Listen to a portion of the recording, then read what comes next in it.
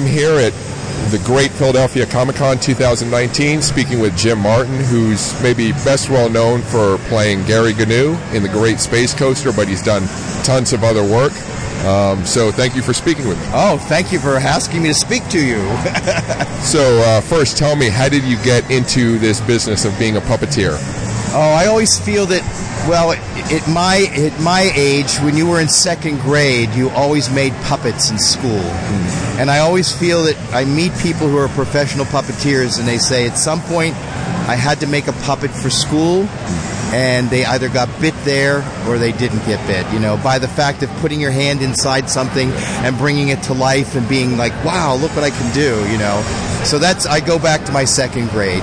And also I grew up in the 50s, so it was the start of television, basically, and there was a lot of puppets on children's shows at that time. So like Howdy Doody and Ding Dong School and Captain Kangaroo, and all of those shows had puppets on, and I just was fascinated by them. Yeah. Did you try to emulate favorite puppets, or did you have your own creations that you like to focus on? Yeah, that's a very good question. I never thought of that. Well, when you're young, your parents can only usually buy you whatever is out there, like Steiff puppets, or like there was some rubber puppets that I had when I was a little kid. So I really didn't have anybody till later on in my life that could help me make puppets. And as a child, I think it was more about putting the puppet on and making it dance or sing or whatever, as opposed to learning how to create something, So for me, it was about performing first and creating a character second. Okay. Yeah, and it was later on in life that I learned just simple things about paper bag puppets, and we were using paper mache at the time, and those kinds of things. So did the puppets, when you performed, what sort of worlds or venues did you imagine them in? I think mostly fairy tales, because again, growing up in the 50s, there was not the filmatic sense that everybody has now. I think it was, like a lot of us, until I saw Jim Henson and the Muppets, did I realize how crazy puppets could be.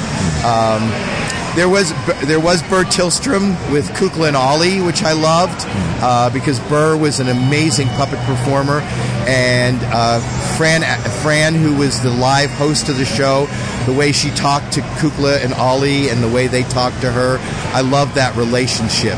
Puppets talking to a human being, and it sort of was a child talking to an adult, asking questions, learning, and that. So I think that's what fascinated me. That the puppets had an adult to learn from. Yeah. So how did your career progress? Did you professionally, or did you study puppeteering in any way, or what'd you do? Again, like a lot of us, I was big fans of the Muppets. In the late '60s, early '70s, I became aware of Jim Henson and what he was doing through his commercials and that. And then with the Muppet Show, that was just phenomenal work. The Muppet Show still has not been capped in its quality, its comedy. And then at that point, I was old enough to start having to look for a job. So when I was in college, I did a little work on Mr. Rogers' Neighborhood and met Fred, and was very influenced by his teachings and his sensibilities. When I graduated from college, I was hired by the City of Pittsburgh Parks Department to perform puppet shows. So for about 7, almost 8 years, I would do shows live in the parks and that. And then I got to meet Carol Spinney, who is Big Bird and Oscar the Grouch. Okay. And Carol saw some of my work, and he introduced me to Kermit Love, who built and designed Big Bird. Kermit was working on a show called The Great Space Coaster, and I had, in between there, worked for Kermit a couple of times on commercials that he was doing. So I got to audition for The Great Space Coaster, and that was probably my first opportunity to really professionally work. I had done a lot of television in Pittsburgh where I lived, a lot of local shows, and worked with Joe Negri, who was on Mr. Rogers' Neighborhood. Joe had a live show on Sunday mornings, and I puppeteered on his show. So I met a lot of wonderful, talented people and was just really, really lucky. So, as you were developing your work, did you see a difference, if you look at kids' animation versus kids' puppetry, how are the characters? To me, the characters don't seem like they would visually or characteristically be any different, but is there a difference between animation and puppets in any significant way? Well, I used to always joke when people would ask me, what do you do for a living? I would say, I'm an immediate animator. And people would say, well, what is an immediate animator? And I would say, well, you have your cell animation, your stop animation, you've got your computer animation. What we do is we immediately take something that is non-animate and put our hands inside and immediately bring it to life. So we're immediate animators, Okay. I couldn't draw, so I had to be an animator somehow. So tell me about your time in Great Space Coaster. How did that progress? Well, that was really a wonderful time, because here I am going from... I had been to New York a couple of times, visited the set of Sesame Street. I had worked with Kermit Love. I'd worked with some of the Muppeteers. And now I had my chance of having my own characters on a TV show. But I only realized that later on after it was over.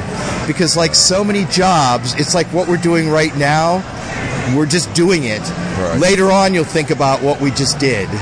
And that was sort of how my life was. I was just always like doing stuff, and I never stopped to think about it, because you're just doing it. Does that make any sense? It does. Okay. Absolutely. Yeah, you're not going, oh, this is wonderful. I mean, we were making the show, and we were under a deadline. We had to be there and work on the show and learn our lines and shoot the show and have lunch and then come back right away. And, so you're on a time schedule. You're doing it. And then the season's over, and you're hoping that it comes back. And it's all about anticipation, I think, So how precise, when you're doing takes, are there a lot of takes for a particular scene, or is it a little more flexible as far as what the director is happy with? Well, that all depends on the budget of the show, because, time is money, and the word is show business, and, everybody's got a budget, and they allow so much time to get each shot. So so the producers sit down before they shoot the show, and they figure, how long is this scene going to take? If there's a guest star, they allow more time for the guest star. If it's just the regular characters, if it's 5 characters, if it's 2 characters. So they try to time it all out to best get an idea of how long the shot's going to take. Or is it multiple shots? Is it 1 camera, 3 cameras? So it all depends on timing, So I can't give you a straight answer on that, Usually there's not enough time. Okay, no, that's good. Are there any guest stars that stood out as far as having fun working with? Yes, Mark Hamill was amazing. Mark, I think, had just done the first Star Wars movie and was going to do the second movie.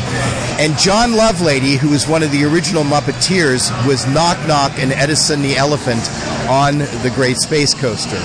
So John Lovelady, who is an amazing human being, John had worked with Mark on The Muppet Show, because Mark Hamill was on The Muppet Show. Okay. So Mark knew John, and I think it was John that got Mark to be on the Great Space Coaster, because Mark, as you know, does incredible voiceover, and Mark loves puppets. So after we had done the show, Mark invited, I think it was Kevin Clash, John, myself, and Richard Hunt, who was one of the great Muppeteers. Richard had worked also with Mark, and they were really good friends. And we went to their house. We went to Mark Hamill's house and met his wife and his little kids at that time. They're now adults. And Mark and his wife were just so wonderful to us. But what I'll always remember, my greatest memory, is that we're in their house, and they had little children, and the little children had big wheels. Yeah. And Richard and his sister were so crazy. They were just crazy people. And Richard and his sister got on these big wheels, and they were pedaling the big wheels around the house.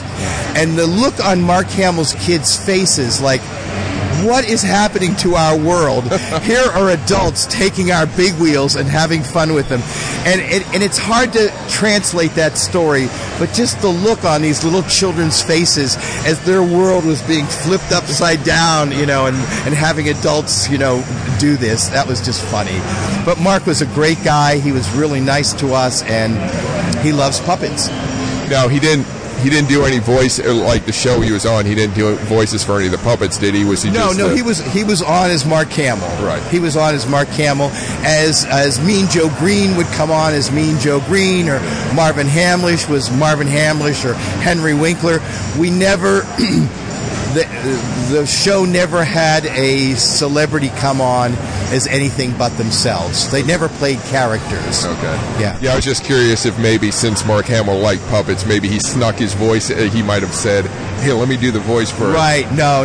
There was no time for any of that. Oh, okay. Yeah. All right. So, as far as writing the scripts, were you involved in the writing part? No. With the Great Space Coaster, there was a team of writers, and I think, and I'm not quite sure, but because the Great Space Coaster was so segmented, there was like the music video part, there was the Gary Gnu parts, there was the knock knock and griddle joke parts, there was the live action music parts.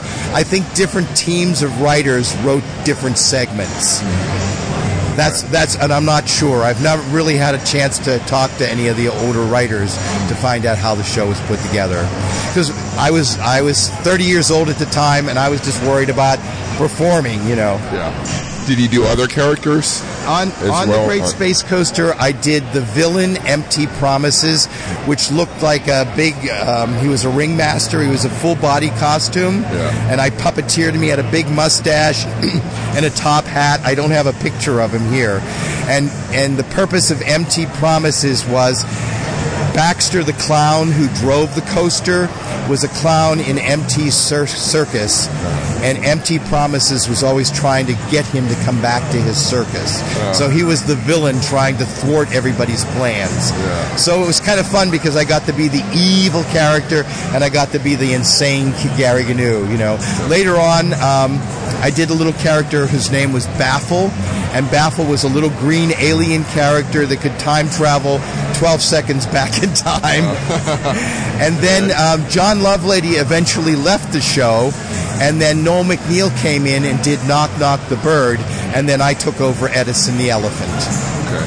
So, an evil character named Empty Promises, while it's a kid's show, that seems like also a very adult concept. Like, adults are affected by evil people giving empty promises. Yeah, absolutely. And I loved his name. I love M.T. Promises is a great name.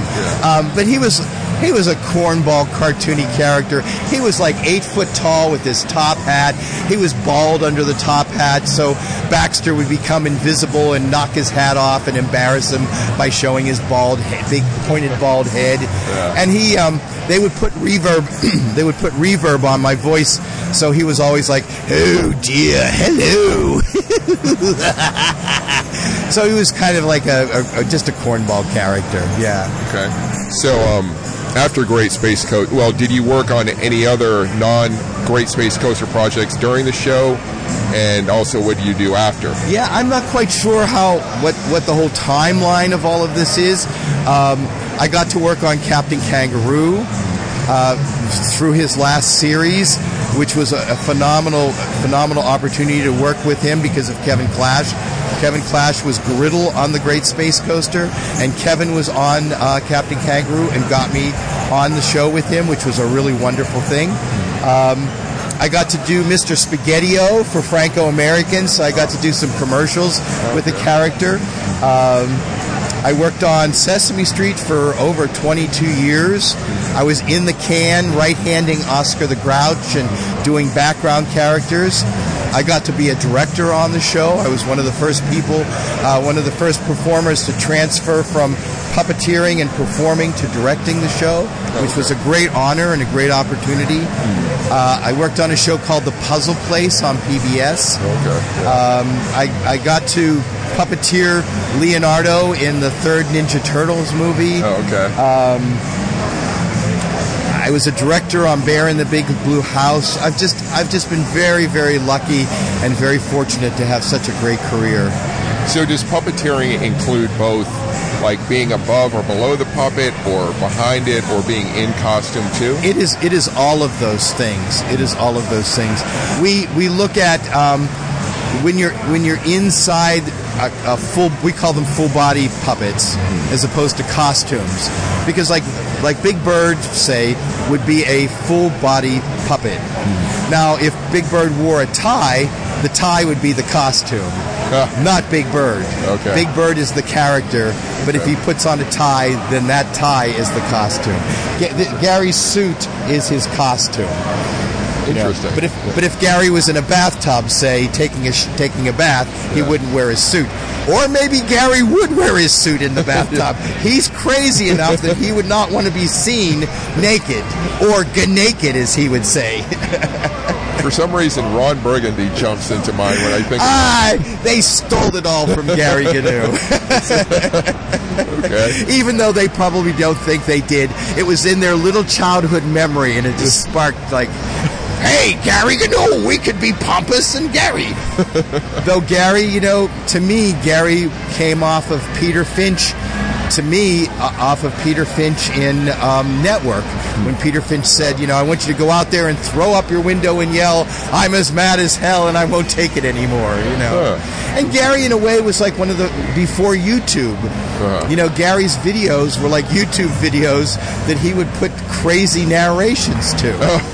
Think about it. There would be a video of VW Bugs on a field pushing a giant ball around, and Gary would make up a story about what that was about, Or there would be a guy on a skateboard that had a motor on it, but Gary would insist that motor was powered by bees, and it was bee power, Just crazy stuff.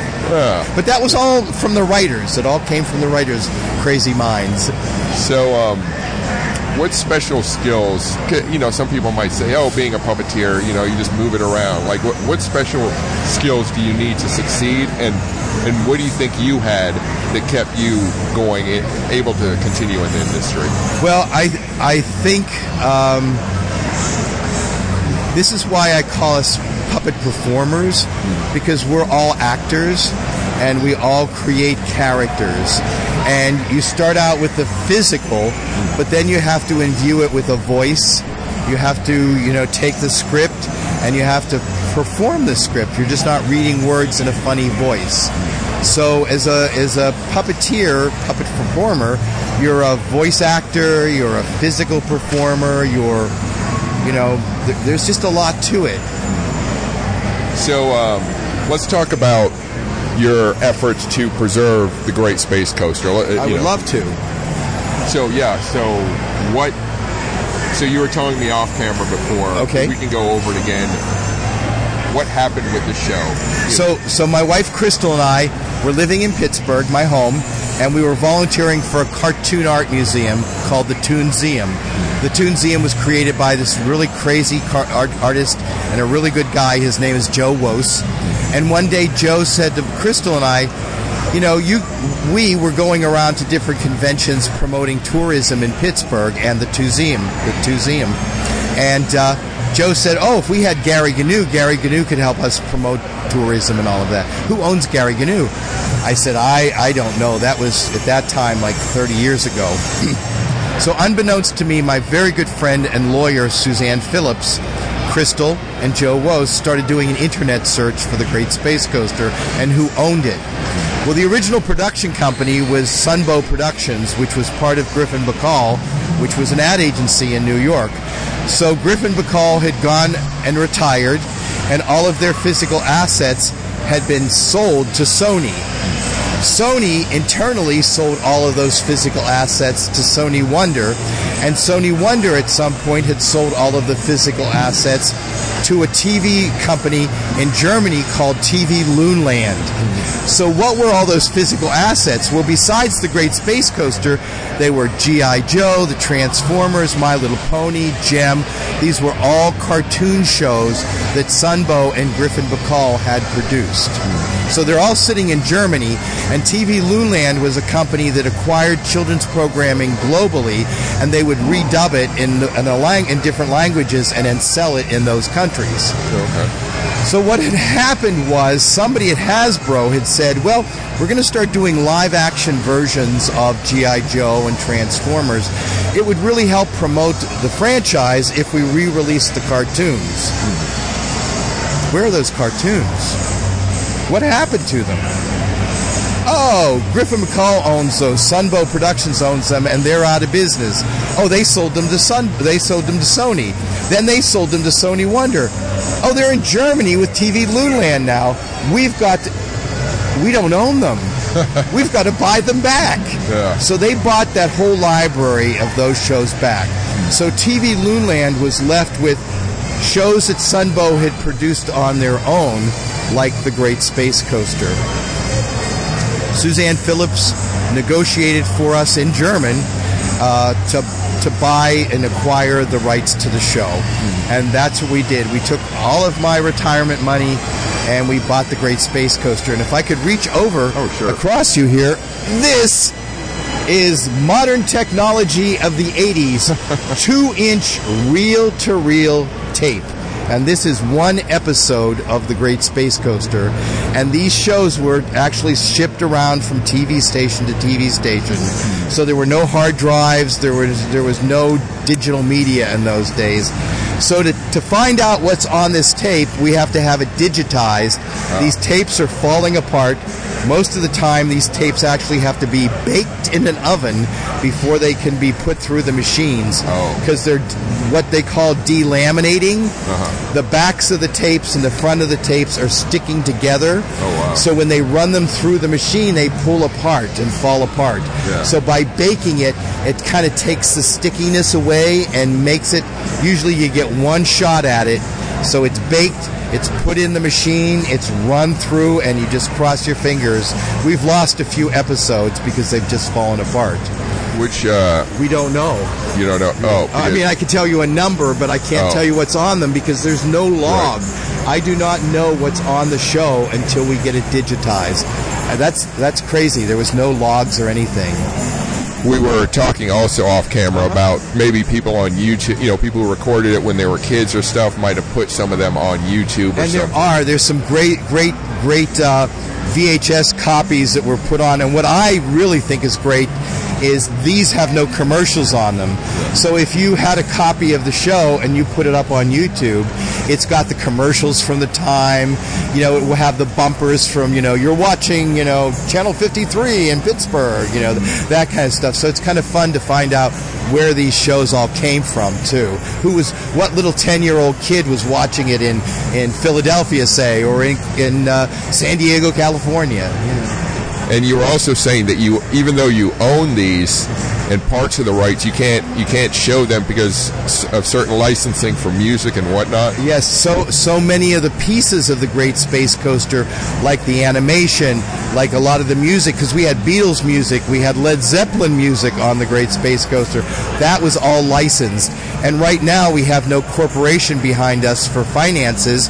And sad as it may be, our friend Suzanne Phillips was killed a few years ago. She was crossing a street in Tampa, Florida, and she was run down by a driver who ran a red light. So we lost our good friend and a person who was helping us so much to save the Great Space Coaster.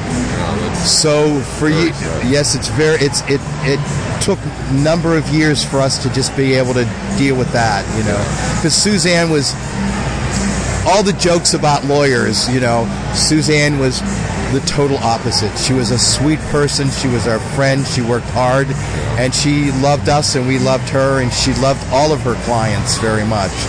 So we lost Suzanne, and we have not been able to find a lawyer nor the finances to pay a lawyer. So every penny we get from coming to every dollar we get goes into a fund to try to digitize these shows, because these tapes are 39 years old now. Videotape was not meant to last more than 10 years usually. So we're trying to save this show and hopefully relaunch a new Great Space Coaster for a new generation. So what sort of influences have inspired you? Obviously, you like the puppet stuff, but how about in sci-fi or fantasy books, movies, music, TV shows, anything else? Oh yeah, well I love music. You know, that to me, every experience you have, you take a little piece of it away. You know, like obviously the comedy of the Muppets I've always loved. The fact that Jim was so sincere with Kermit, and what Kermit was trying to do is hold his little ragtag group of performers together and make a show. I love all of that. What I took away from Mr. Rogers was the fact that you're talking to the camera, you're performing for just one person. You know, when we make a show, we're doing it sort of in a vacuum. We have no studio audience. You know, when I was performing for the city of Pittsburgh in the parks, you had kids sitting out there. You heard them laugh, you heard them boo, you heard them you clapping, whatever. You got a reaction, a feedback. You know, when you're doing a TV show, only after the show has aired and maybe you go somewhere and people talk to you, do you understand how people are responding. You know, when you're doing the show, it's the crew. If the crew laughs, then you think, well, maybe it's funny. So I learned that to look at the camera or the viewer is who you're performing for. And that, with Mr. Rogers, with Fred Rogers, that's the thing I took away from. And also the music of Mr. Rogers' Neighborhood. Johnny Costa, who created the music live while they were taping the show, he was an incredible performer, a really wonderful man, and taught me a lot about jazz, especially working with Joe Negri also. So I love jazz music. I think children shouldn't be played down to. I think music should elevate all of us up. And, repetition and all of that is really good. And that's why children will watch something over and over and over again, because they like it so much. But all of the shows that I've had the good fortune to work on, like Sesame Street, Johnny and the Sprites, which was a Playhouse Disney show, which had sort of a Broadway feel to it. You know, we always tried to make sure that the music was really good quality. So I love music. As far as what do I like, I love fantasy films. I love Dark Crystal and Labyrinth and the original Planet of the Apes, Legend, Ridley Scott's Legend, just fairy stories. As I said to you earlier, going back to fairy tales, that's sort of where I grew up. So I guess I'm more of a fantasy person as opposed to a space sci-fi person, though I love Star Trek and I love the Orville, I just, deep inside, I love this kind of fantasy. Ninja Turtles, that kind of stuff. So if someone right now gave you all the time and money you needed, what puppet work would you like to do? Any specific character or something original that you'd love to put out there? I would love to bring the Great Space Coaster back, because I always tell people that the Great Space Coaster was steam powered. Because if you look at the animation, you see little puffs of steam coming out of the back of the Great Space Coaster. That animation was done by the way, by Ray Favada.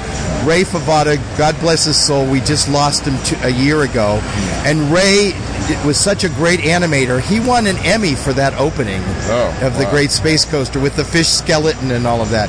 But what I mean by steam powered is the educational part of science, technology, engineering, arts, and math.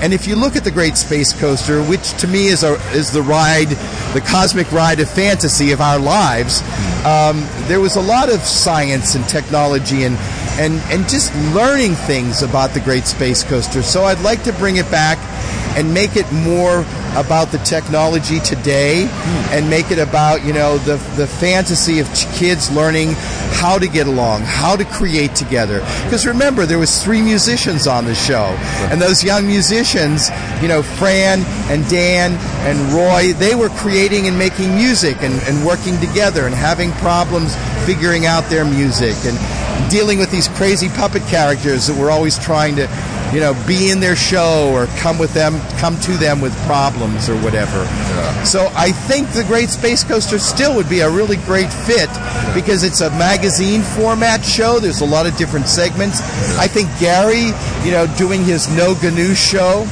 we have some different characters that we'd like to add to the show. Yeah. I would love to bring back the Great Space Coaster. Now, so you do own the tapes, but who owns the rights to the show? The rights to the show are owned by a company that my wife and I formed called Tanslin Media. Okay. It's Tanslin, L-I. Sweetie, how do you spell Tanslin? S-L-I. Okay.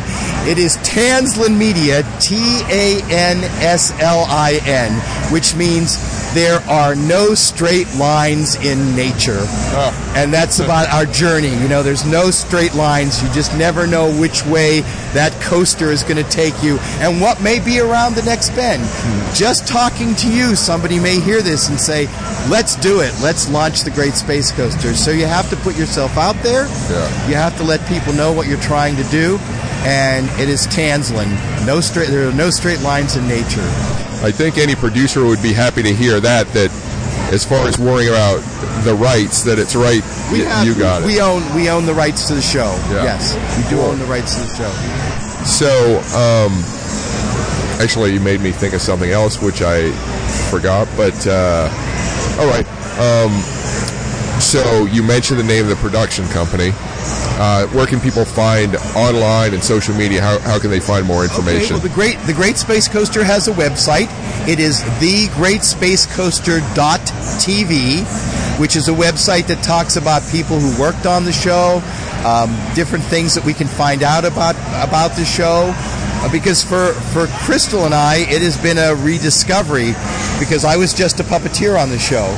So now we're finding out more about how the show is put together, behind the scenes photos people are sending us. Yeah. So that's sort of the main thing. And that is run by a very good friend of ours out of Toronto. His name is Scott, and Scott created the GreatSpaceCoaster.tv for us.